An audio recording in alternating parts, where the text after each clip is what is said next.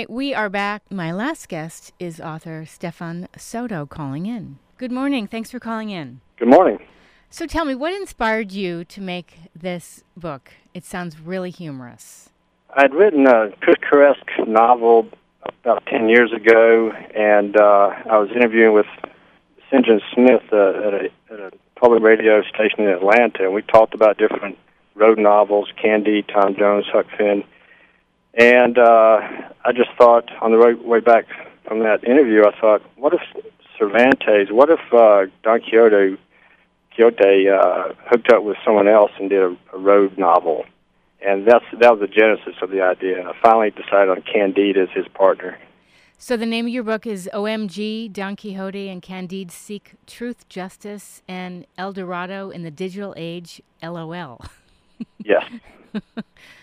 Wow. Was your editor and your publishing house like tickled when they heard this, or they thought, wait a minute? Well, yeah, they're more like, wait a minute. What he's dead, right? He just, exactly. He's already done. Yeah. And in this version, these characters don't die. They don't know their characters in books. They just keep living. Although I will say Candide is having an existential crisis. He suspects he's a character in a novel. Mm-hmm. And Don Quixote talks him out of it. He uses logic to say, what author would even let you say such a thing? This is ridiculous. And, so the patriarchs in the Bible lived to hundreds of years old. Why shouldn't we live that long? And, so that's how that came about. All right, so let me ask, have you always had this great imagination for, reimagining these classic characters? No, it's sort of a slow process. You get an idea, you build on it, and over time, no one was beating the doors down for this novel, so I had a lot of time to think about it and let it develop, and just a series of long walks helped me formulate ideas for it. Oh, I believe it. I understand. I like to write as well, and a lot of times, and I applaud your efforts, because a lot of times, we let the negative feedback get to us, and then we put that idea aside and say, oh, they're probably right. Right.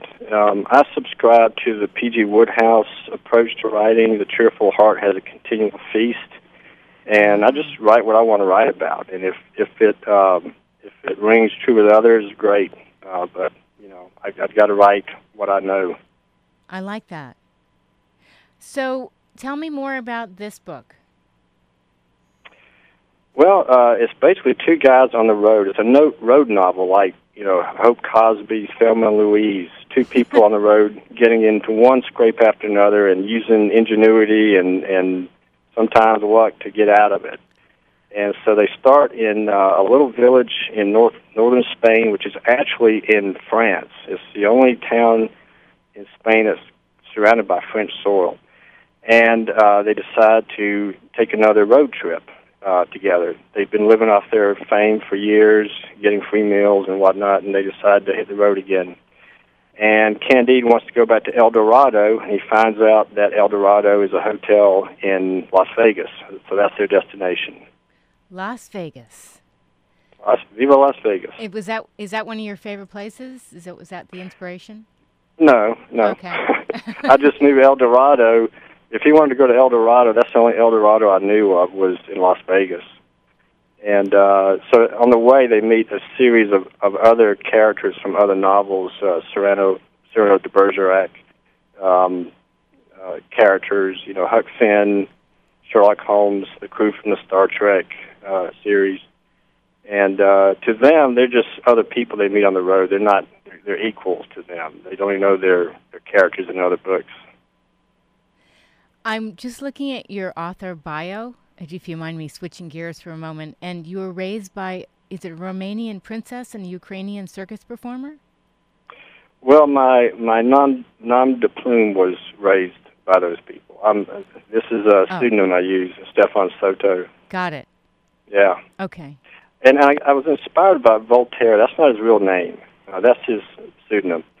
And even Cervantes credited Don Quixote to a Moorish writer.